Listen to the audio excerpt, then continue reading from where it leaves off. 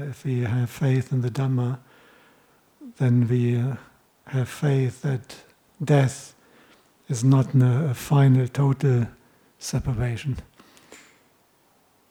You wouldn't be able to see your father-in-law anymore unless you have very special psychic powers.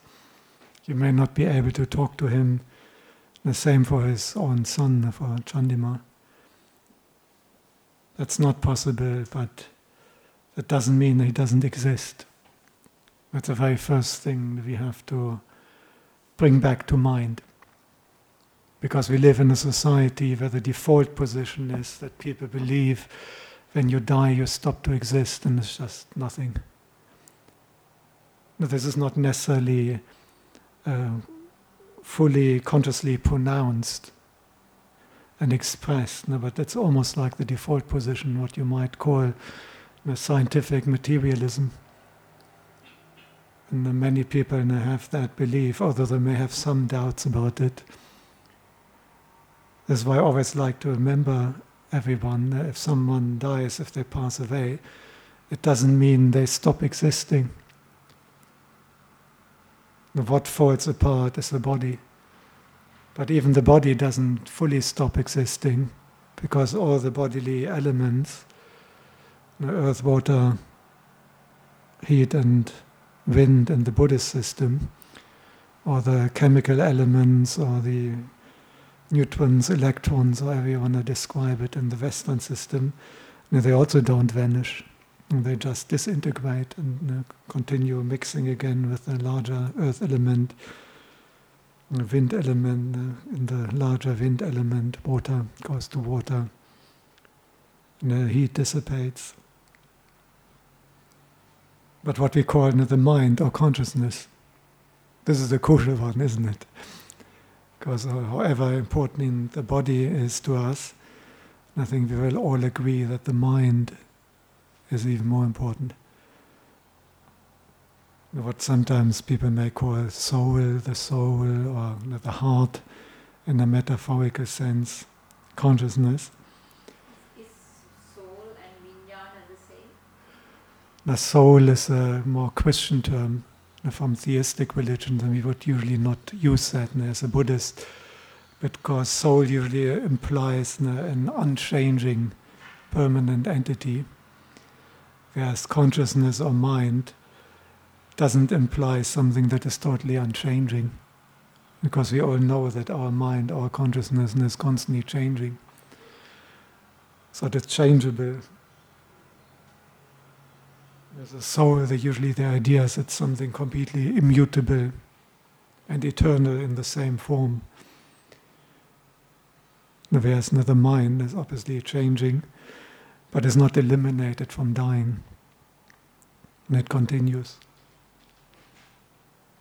And often, once a person is out of the physical body, they're even able to perceive or to see or to feel what their loved ones are thinking and doing.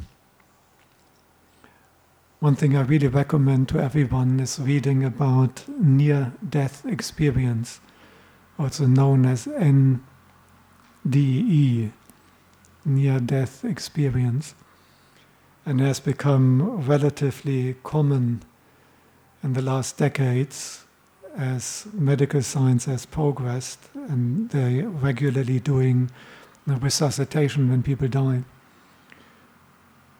Altogether, that's actually not very successful. I once talked to a young doctor who had just started in the hospital and was on that team. And as mostly old people die, she said they get back maybe 1 in 50. So most of the time it doesn't work. But if you do thousands and thousands of these resuscitations, and occasionally younger people who had an accident or something, there's also a considerable number who they can get back. So they get people back. And the amazing thing is that quite a number of those have very beautiful and amazing experiences, internally, subjectively, at the time when they're clinically dead. And what they often describe is, for example, a very famous light. Many later describe that they see a beautiful light, and they're in a kind of dark tunnel. They give different descriptions, and the people will always be influenced by their cultural background, by their own subjective faculty of perception. So sometimes they feel like they're falling into a well, or they're moving through a tunnel, or they're in a just dark space, and then there's often a little light. And then they're floating towards it, and the light becomes really big and beautiful. Of course, depending on their religion, they may interpret that according to their religion. So a Christian may feel or perceive that this light is God or Jesus. A Hindu may perceive that this is Krishna or Shiva or whatever. A Muslim may think it's a prophet or Allah, and so on. From the Buddhist perspective, you're basically encountering the mind and deeper levels in the mind. And it's very, very similar to the experience of samadhi. In fact, those people who have had not even necessarily a full absorption samadhi jhana, but sufficient calmness in their meditation that they see a light, they immediately notice how similar the description is. It can be very, very similar in your meditation, that you'll get this beautiful light becoming bigger.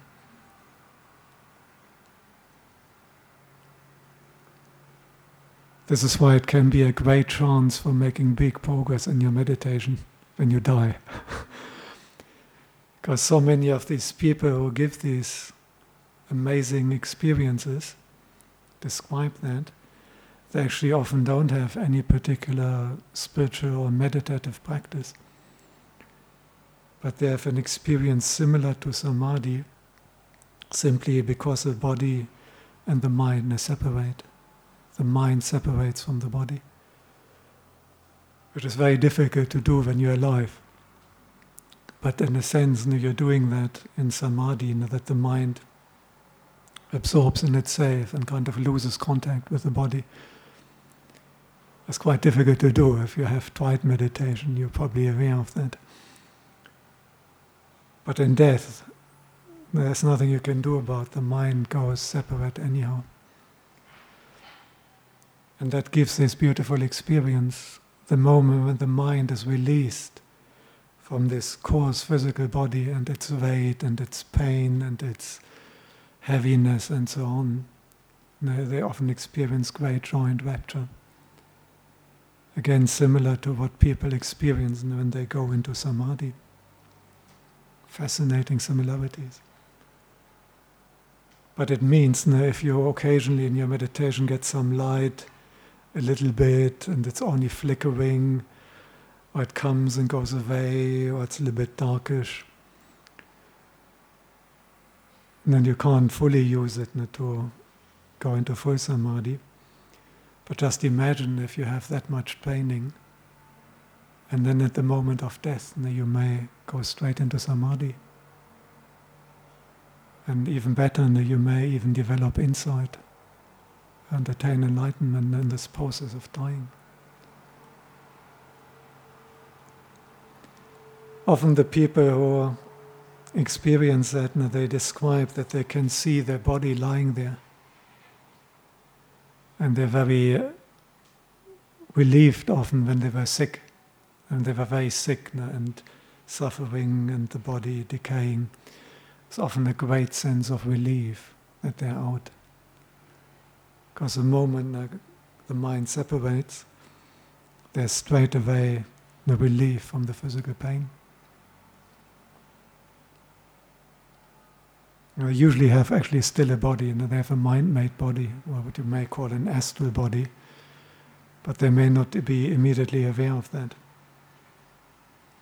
And they're often surprised that all the attention of loved ones and doctors is totally focused on the body, from which they feel now separate and no longer much interested. And they describe their amazement. I'm here, I'm fine, and everyone is panicking about this the mortal cover or shell, which is no longer important to them. Amazing reports. One I read, it was a nurse in Netherlands, and they had a person coming in their 50s, gentleman who had a heart attack in the park. So his heart had stopped beating for quite some time when he arrived in the emergency department, and they were not very confident that they would get him back. But when he came in, the whole panicness is very hectic. I'm not sure whether you have seen that when they get the defibrillator and the electroshocks and the team, this is a huge commotion. And that all started the moment he came in, and the nurse had to put in a tube and breathing apparatus and so on. And she took out his dentures, because the dentures now an obstruction. He had dentures, so she took that out and then quickly put it on one of these other tables which were close to the operating table, and then rolling him into the emergency. And later, when that guy came back, and he saw her, so they could resuscitate him. He came back, he was okay. He woke up, and then he saw her, and he immediately said, you're that nurse, where are my dentures? You took out my dentures and you put it onto this table, and you described a few things which were on the table. The only problem is he was clinically dead when all that happened. His heart wasn't beating, and his brain was nothing left. No functionality. And he later described to her that he actually had this near-death experience. He could see it from the top. He could see how she came, took out the dentures and put it away. There's heaps of these stories, really inspiring to read.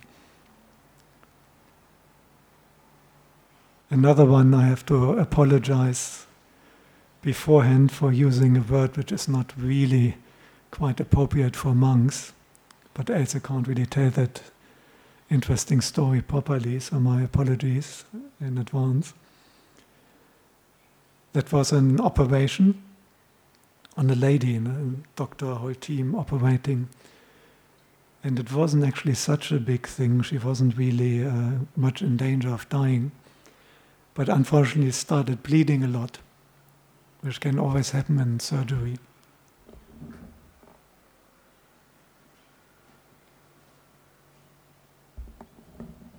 But depending on the individual person, a certain bleeding is normal. You can't do major operation without bleeding. But sometimes it's difficult to control for the doctors, and that was such a case. So she started bleeding a lot. And it's obviously then very difficult for the team and the operating surgeon. And he started really struggling and trying to stop all these different bleedings and so on, and continuing with the operation.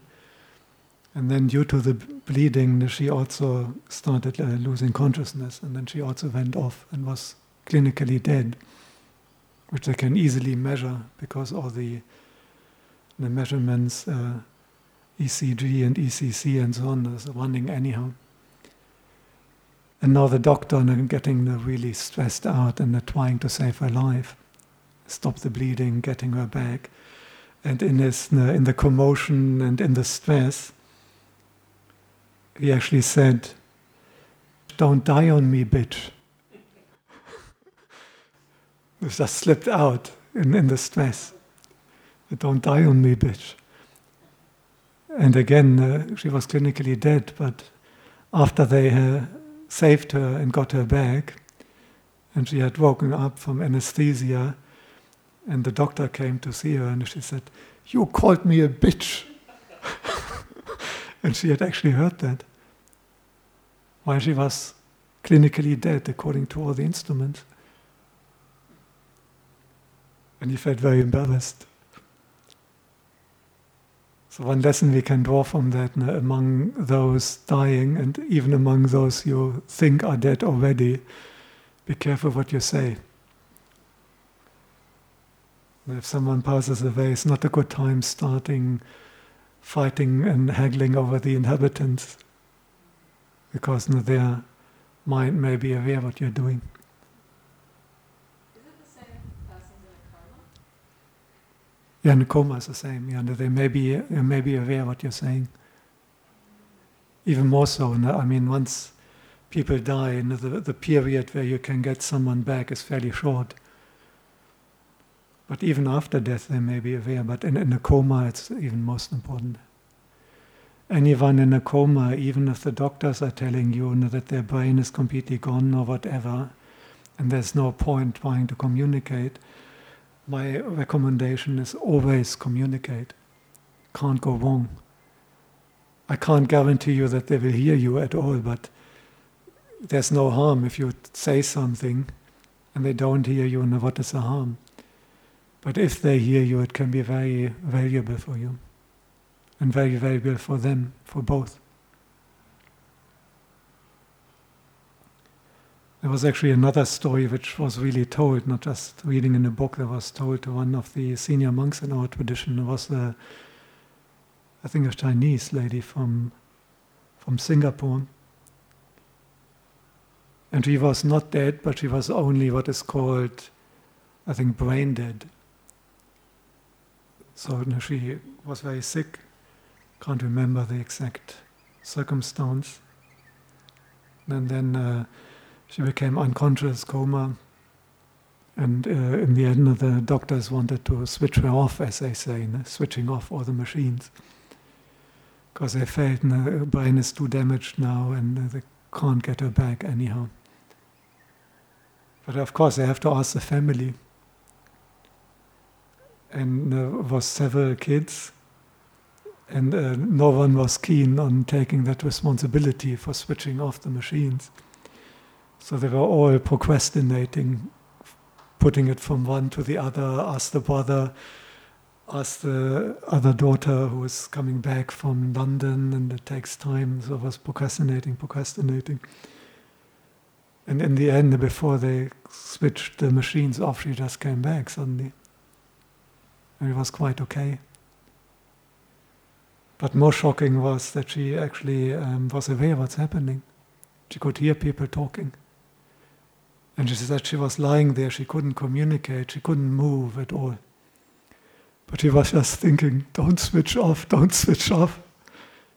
there was no way, she couldn't say it, she couldn't move a finger or wink her eyelids or nothing. But she knew exactly what they were saying. So it's a good approach, anyone who is unconscious or brain dead or whatever they tell you, to always assume that you may still get through. And talking may get through even if touch doesn't get through anymore. They may not notice when you touch them, but may still hear what you're saying. Actually, I have a personal experience with that. My brother who had the accident in 2016. Someone was just sharing, one lady here in her own family, the brother had some bleeding in the brain, and then the brain got damaged from all the blood. And it was a similar situation that the doctors felt there's no point trying anymore. But she managed to talk to him and hold his hand. And in the end, she asked him, can you move a little bit? And he managed to wiggle his little finger, which showed that he is not gone. But the doctors were actually wrong in that assessment. Yeah, thank you for sharing that. It's amazing. So even if you're told by the so-called experts that there's no point trying to communicate, you can always try.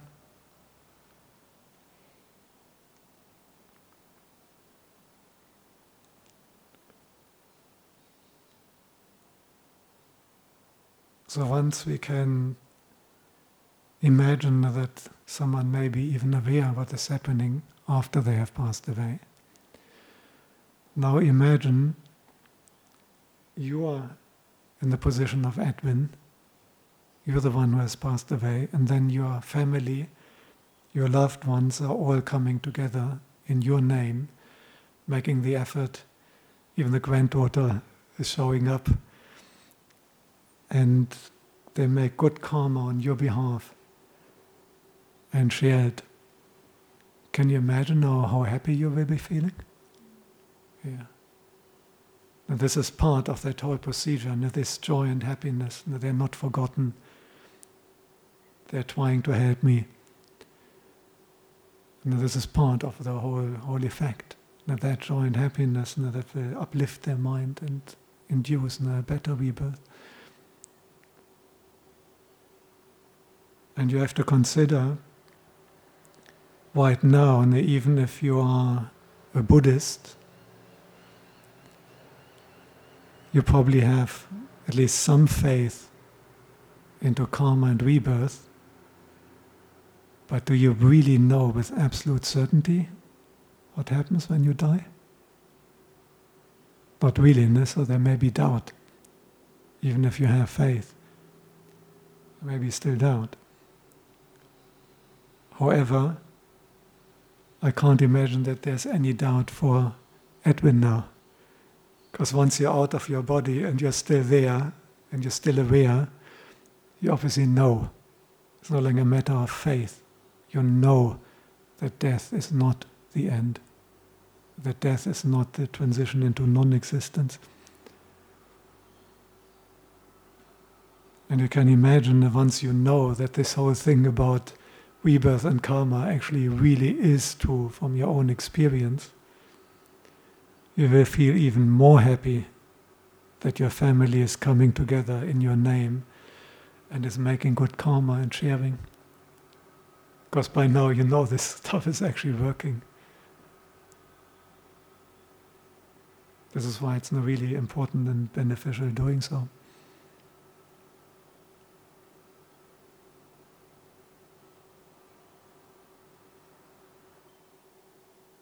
Another simile I like to give, because most people can't remember when they made the transition last life, and how did you come into this life? You probably can't remember.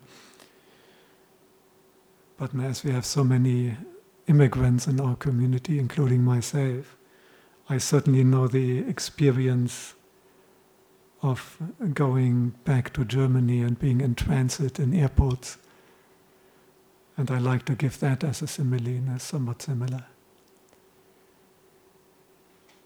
And sometimes it takes longer, particularly when they reschedule you or the flight is delayed and so on, and you get stuck. When you go to Sri Lanka, is it usually via Singapore, or how do you go? Singapore, KL. KL, Yeah. Bangkok.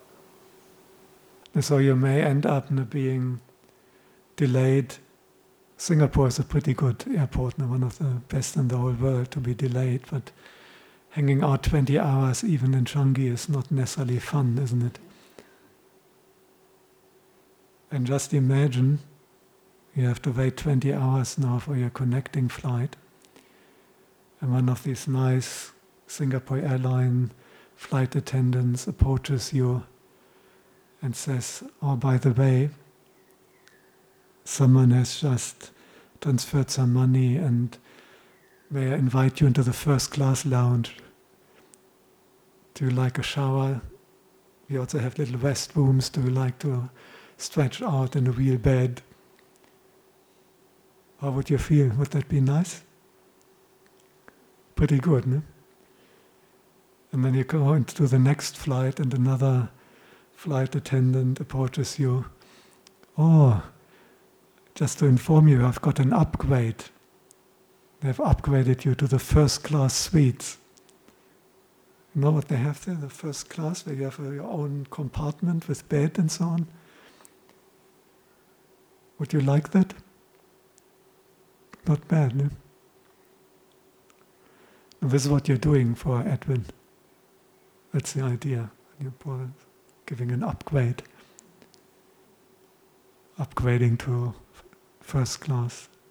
Making sure that he can get into the lounge. And ideally even upgrading the ticket Original ticket was maybe only towards South Sudan, maybe not such a good place to live.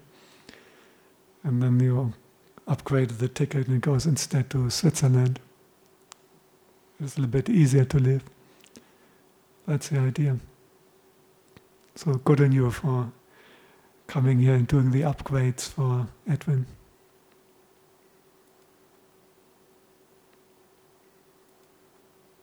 See, that would have to be as frightening as what happens after death, in that sense. But we're never frightened about it.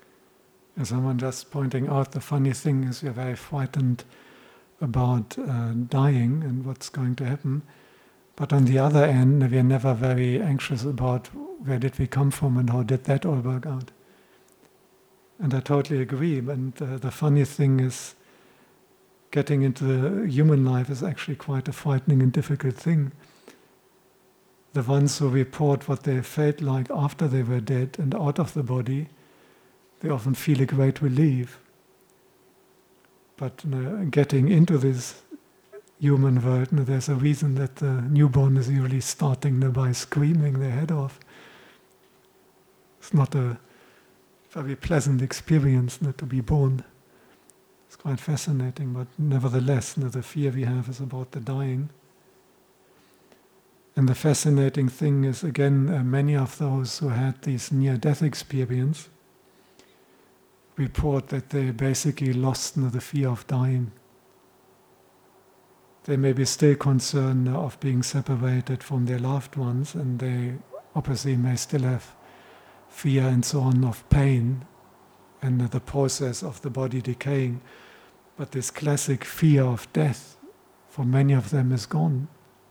Because they have noticed in their own experience, after they died, they actually felt very good. So in a very common, when they have the near-death experience, that they lose the fear of death. Often they also report a meeting other loved ones who had passed away earlier and went to the other world before, which is quite natural. If you have close loved ones arriving at the airport, using that simile again, if you have your parents coming in from Sri Lanka, you would probably be at the airport and pick them up. Or would you expect them to make their way with the bus and you would go to the airport, isn't it? Similar, if any loved ones now are in the position that they can do that, because if in a human body you couldn't receive people crossing over, but if they're more in spirits or devas, they may be in a position that they can receive them and help them. And for someone like Edwin, who lived to virtually 100, I'm sure that he has many loved ones and friends who have passed before him. So he may have already met quite a number of those. Not the ones who are in a human body, because they can't really do that, but not the ones who are more in a spirit existence, deva.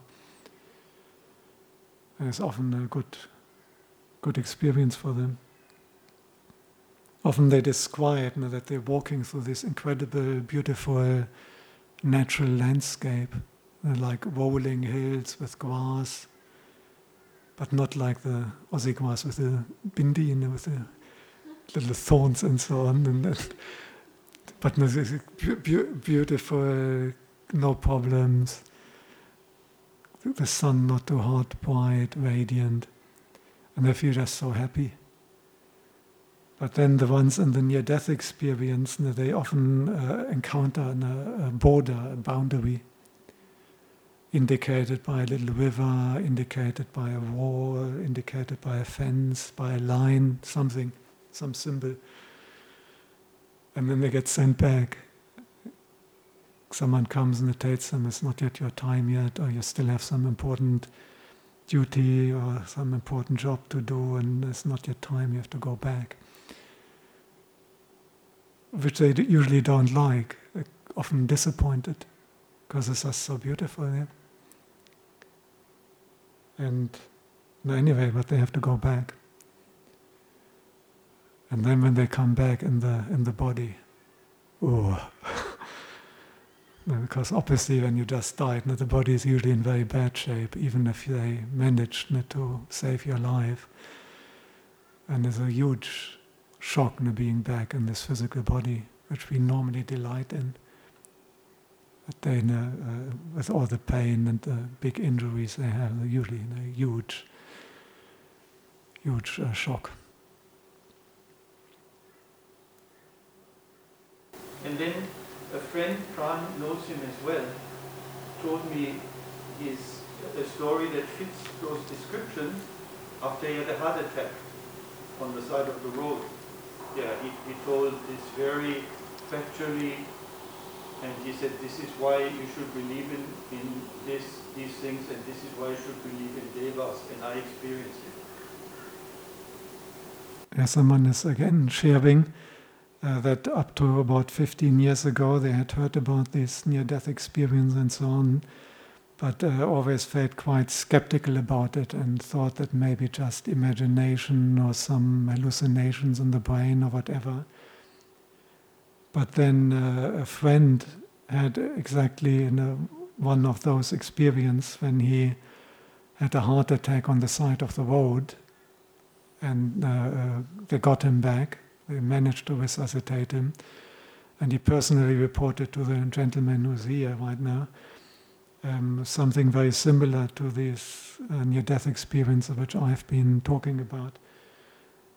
And he felt that this person is very reliable and trustworthy, and also the way he reported it sounded very convincing and factual, and didn't appear at all likely that this is made up or just fantasy. Yeah, thank you so much for sharing that. It's quite amazing that we have only about 15 people here, or a dozen, and 2 people can report something from their own direct environment and people they personally know well. So I think this is very reliable. I have to say, not everyone has it so extensive how I was describing. It's not like everyone sees a light and then everyone is meeting past relatives and everyone sees their own body. Sometimes they have only a few little aspects of that, and only very few have a very complete experience where they have almost all of these elements. But all of these elements now are reported at least by a large number of people in different people. But each of the elements will be reported by many.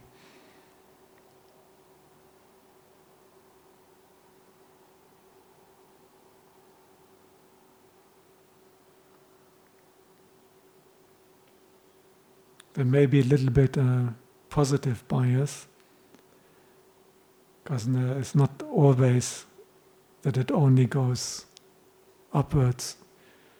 But it looks like probably people are much more reluctant to report about negative near-death experiences, but they are also happening. And some had an experience of walking towards a city made out of iron or red hot and so on. That doesn't indicate anything very good, and they were lucky that they got back. But probably the ones who really go to the lower realms, they may not be able to get back. If some relative who had turned into a little beautiful angel is receiving you, then they may be quite happy to tell you there's some important job you still have to do, you have to go back. But if one of the monsters and demons of hell are meeting you, they probably don't have that kindness of sending you back. A little bit tongue-in-cheek. So there's also important that we consider that it's not like death will solve everything and everyone, when they die, will just go to beautiful heaven. We have to consider that actually quite considerable numbers of people and they may still end up in a very painful rebirth. Even if the initial experience of lightness, when you're out of the physical body, is there, once a real rebirth comes, and if the karma is bad, then you can also go to a bad place.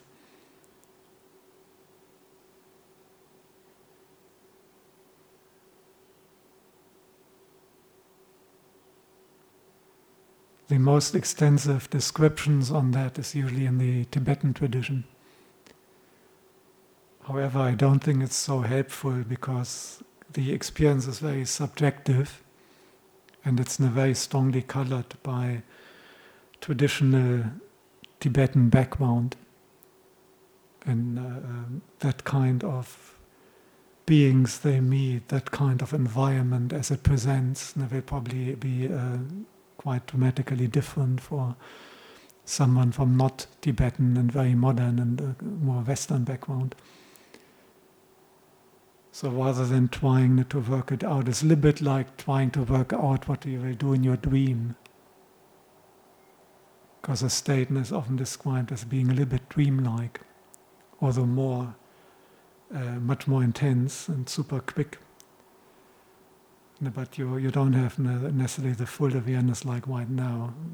You may be moving around very quickly and a bit dreamlike. And it's quite difficult, even if someone tells you tonight when you dream, please do this and that. Because will you remember that in the dream and can you implement that? So the much safer way is rather than trying to rely on very specific instructions how to act once you're in that situation after you're out of body and transitioning. Much better is to train yourself to always act according to Dhamma and according to what is wholesome and good and beneficial in the present moment. And if you are willing on a Saturday not to sleep in or go to the party and so on, but to come out to the monastery to meet monks and other fellow Dhamma-farers, then you're probably also in between. You're happy if there's a monk appearing to listen to advice there and to follow the monk. Others may be seeing the red light and following the red light, not going to a good place. So if they're already following the red lights on the weekend, they may also follow that in that transition. If you follow the white light and the Buddha and the triple gem and loving kindness and compassion and restraint and so on, and that respect to those who deserve respect, then these attitudes are ingrained. And even if you're in a more like dreamlike state, you will do the same thing. If you already now are saying, oh, what are the monks talking and precepts and you reject that, you probably reject it at that time as well. Yes, Andy. Most of the people in ICU, they're either unconscious or they're on ventilation. Even if they are not communicating with the person who is coming in, we're supposed to introduce ourselves and tell our names, what we're doing, even though they're not responding to, and explain the whole treatment of what we're going to do before we actually do the procedure. Again, someone is sharing something very encouraging. When she studied, she was taught when working in ICU that she should always introduce herself to the patient, explain her name, say hello, and explain the whole treatment program, even if that person is unconscious, ventilated, unable to answer, and very uncertain whether they can even hear it. I didn't know that, and thanks for sharing. That is very encouraging. I'm very happy that this is now officially taught. And it's definitely what you would advise in terms of the teaching of the Buddha and the Dhamma. And even if they don't hear you, maybe you have made a little bit an effort, and then they still don't hear you, but there's no harm is being done. But if they hear at least something, it will be much better for them. It can also be better for that person because you start building up a relationship when you talk. It's often very awkward when someone is very sick and you come in, and then if you not talk, then this is just this icy atmosphere. Whereas once you start talking, I'm so and so, and this is what we're trying to do, and I hope we can still get you really healthy again. This is good for everyone. The whole atmosphere becomes better. So thanks for sharing. Second was a question. These people in ICU are usually heavily sedated under heavy medication. Even so, they often report, or some of them report, that they had a kind of traumatic and post-traumatic issues because the whole experience being in ICU was quite traumatizing. And if they pass away, whether that would influence their consciousness, both the trauma and the medications. For sure, they both will influence the mind, yeah. I don't think one can deny that in any which way. Once the consciousness or the mind separates from the body, I think then the effect of these drugs will be probably gone.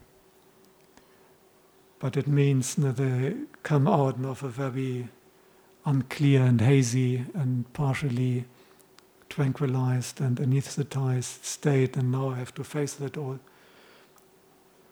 Much better is if you die as mindful as possible and trying to sustain that mindfulness, because from the descriptions it's quite difficult to maintain good mindfulness in that transition anyhow.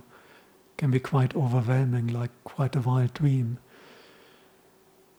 And if you start that at least with good mindfulness, you have a much better chance to have more mindfulness for that process. But if you come out of a heavily drugged state, and then you are out of body, and then maybe the drugs wear off, but everything is already happening, it will be quite difficult. But there may not be too much you can do about it, because if you don't give all the drugs, then people will have an excruciating pain, and that will also impact your mind. So for a very advanced practitioner, if they can handle it without drugs that diminish consciousness, like morphine and other painkillers, they may be doing best if they can do that really, just maintaining mindfulness. I think for many people that may be very difficult, and the drawback of having diminished awareness from the drugs may be better than the impact from the pain. But it's difficult to gauge that. So it's not an easy decision. They both will impact consciousness. But if they go through a long period, as you said, even the ones who come out of ICU often have post-traumatic stress disorder. So the ones that are dying there may be even worse. And if they didn't have all this medication to keep them calm, the mind may be even more desperate and have huge aversion and despair and so on. So the question would be, which one is the lesser evil, or which one is causing more harm? And I can't give any absolute guideline for that. And we're lacking a little bit in the guidance from the Buddha, because these technologies didn't exist in his time. Now, in general, if you're very well trained in your meditation, minimizing drugs that impact consciousness is probably a good approach. But then if you feel you can't cope anymore, and you become too desperate and your mind gets overwhelmed by the pain, then again the painkillers may be better. But I can't really give a clear solution on that. Yeah. So it's a good opportunity to try out if we have a non-lethal disease, but just some bad fever or some bad headache. How can we cope? And is it really necessary to take the Panadol? I think I've never taken a Panadol in my life, but I was also happy that I don't have any severe pain conditions. But when I had the Bell's palsy and the treatment, and it can be quite difficult at times, dealing with the pain. And people have pain long term, They become very embittered, resentful, depressed. And if you die in an embittered, resentful, depressed state, that has a huge negative impact on the mind. So it may be better to rather have all the pain treatment and have diminished mindfulness, but the mind is at least reasonably bright and happy, and maybe with the support of chanting and the person remembering all their good actions. They have diminished mindfulness from the drugs, but at least they are in a confident and more happy state. But to exactly make the judgment, this is quite difficult. Do you always pop a Panadol if you have any pain straight away? Or? I would recommend try occasionally. I use the Chinese oil. Yeah. That works, but if you take it up, Yeah. it doesn't work that Panadol. Yeah. Occasionally it's good to train oneself a little bit, whether one can work and develop insight and letting go regarding pain. I know it's not the favorite meditation object for most, but it's also a meditation object which often can lead to quite amazing progress. It's very intense. I have a quick question about, it's not really a good way to die when you're sleeping rather than awake. Yes, exactly right. And someone is just sharing, she feels, many people feel the best way of dying is that I don't even notice it. Say I'm in my sleep, I didn't know there's any problem. I go to sleep and then comes a heart attack and I'm gone, without waking up even. And many people feel this would be the ideal death I would like to have. However, as Siu Lian is pointing out very correctly, in Dhamma terms that is actually not necessarily very good, because you have no time to prepare. On the other hand, the death which most people wouldn't like, having a longer period of decline, and then dying and maybe being awake and aware while you're even dying, and having lots of pain. And many people don't like that, but if you are a Dhamma practitioner, there's a huge opportunity during the period of decline to contemplate impermanence and to develop letting go. And then if you can maintain awareness right into the moment of death, you have got this huge advantage that there's already mindfulness and that you can maneuver that process much better, and that you may be able to fully ride that light coming up and attaining full samadhi and being born in Brahmaloka. Or once you attain samadhi, to even go further and develop insight on the impermanence, non-self, and to have a breakthrough in terms of insight meditation and become a stream enterer at the time of dying. Yeah, I totally agree. It's not necessarily good to die completely out of the blue.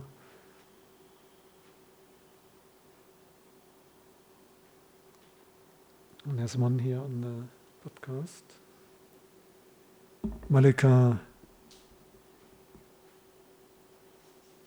my first-hand experience, the anesthetic does affect sati. And Malika just had a procedure where she had anesthesia. And she's just sharing that did affect mindfulness quite a bit. One monk who had a major operation once told me that he felt it took a few months to get his mindfulness level in meditation back to exactly the same level like before the operation, the anesthesia. Several months he felt to have it fully back. So it may not be over, you wake up, but the effect on weakening mindfulness may go longer. But I guess that may be still better than undergoing a major procedure without anesthesia. I think few people. Can you remember the Slovakian monk we once had here, Venerable Paramito? Big Slovakian monk who used to be an ice hockey player. He played in the junior national team of Czechoslovakia, which was those days one of the top nations for ice hockey. And he was really a very kinetic person, and ice hockey is a really tough sport. Everything is hard. The ice is hard, and the sticks are hard, and the puck is hard, and then they bump into each other. Very, very tough. And I remember once when we got these new boots, also for fire, he put them on and started walking them in, and he was used to that from the ice hockey boots. And he came back and he had these huge aberrations and everything. I looked at it, and just looking at it was quite scary, and he just took it, nothing. And he went to the dentist, and I think 4 or 5 root canals. And he insisted on having them without anesthesia. And everyone in that dental surgery, they were incredibly impressed about, these Buddhist monks, he's taking 5 root canals, they're such great meditators, and they can do that all without anesthesia. And all the girls there in huge admiration about the marvelous monk. What they didn't know, do you know why he didn't take anesthesia? Too afraid of the injection.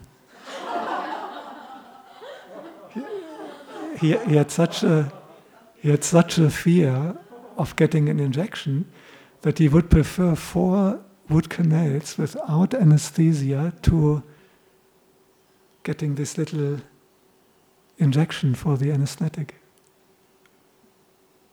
But they didn't know that in the dental surgery. And he left a big impact. These Buddhist monks, wow.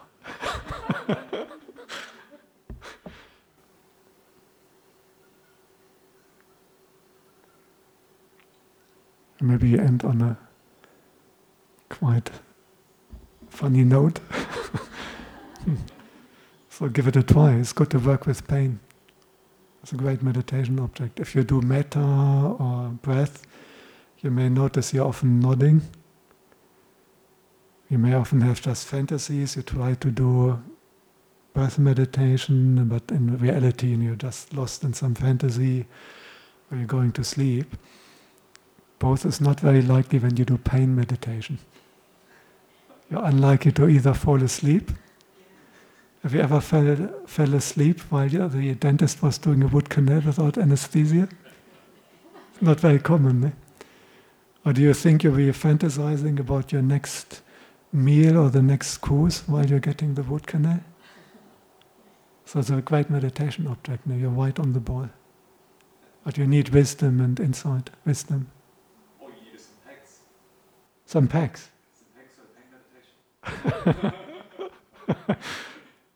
I find if sitting for long meditation and the legs and everywhere ache, is that good to then contemplate on pain then and pain meditation? Is someone asking if one sits for a long time and then the natural pain comes from unchanged posture, is that good for pain meditation? Yeah, you can do that. But you have to be aware, and if you normally do anapanasati, breath meditation, and then after 45 minutes, 1 hour, the pain becomes very strong, it would be a switch of your meditation object. You wouldn't do anapana anymore, but you deliberately switch to pain meditation, dukkha vedana.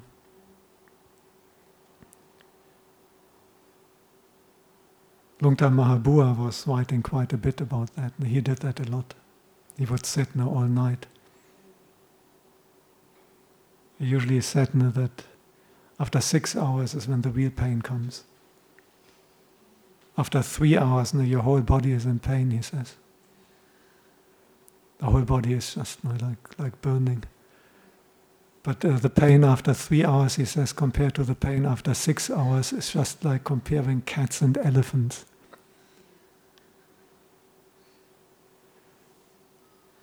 Someone told me that apparently they have translated Lungta Mahabua even into Italian now.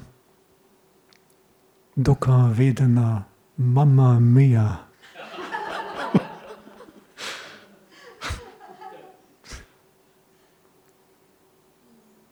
It's a great meditation object. Ajahn, on my travels, I met a few people who did this for very, very long times. And one guy, he managed to cause some nerve damage in the knee. As someone is just sharing that if you do this sitting meditation, the 6 hours without moving, you can cause physical damage. And that is correct. I also know a monk who did tissue damage with that.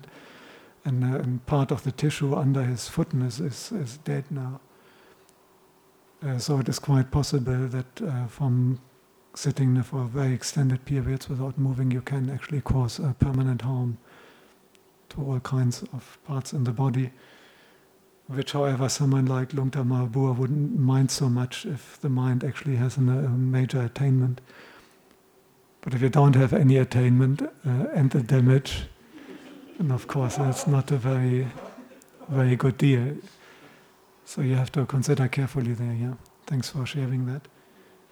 And it's not so easy to create a really very intense pain in the body without danger of true damage.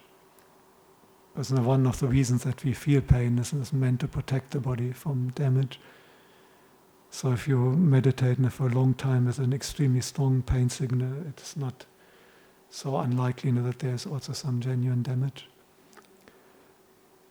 But I think that for many people, they back off from pain so much earlier that this is not the biggest issue. I think one thing you can just in a cold shower. I don't think that you could cause permanent damage. Most people are experimenting a little bit with a cold shower, but it's already a very strong sensation. It's a nice one to experiment.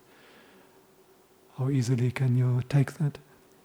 Just for starters. Okay, very interesting discussion. Anumodana for all the good contributions and for the sharing. And I was very impressed that we had repeated confirmations from people here in their own personal experience or people they know personally. All the best.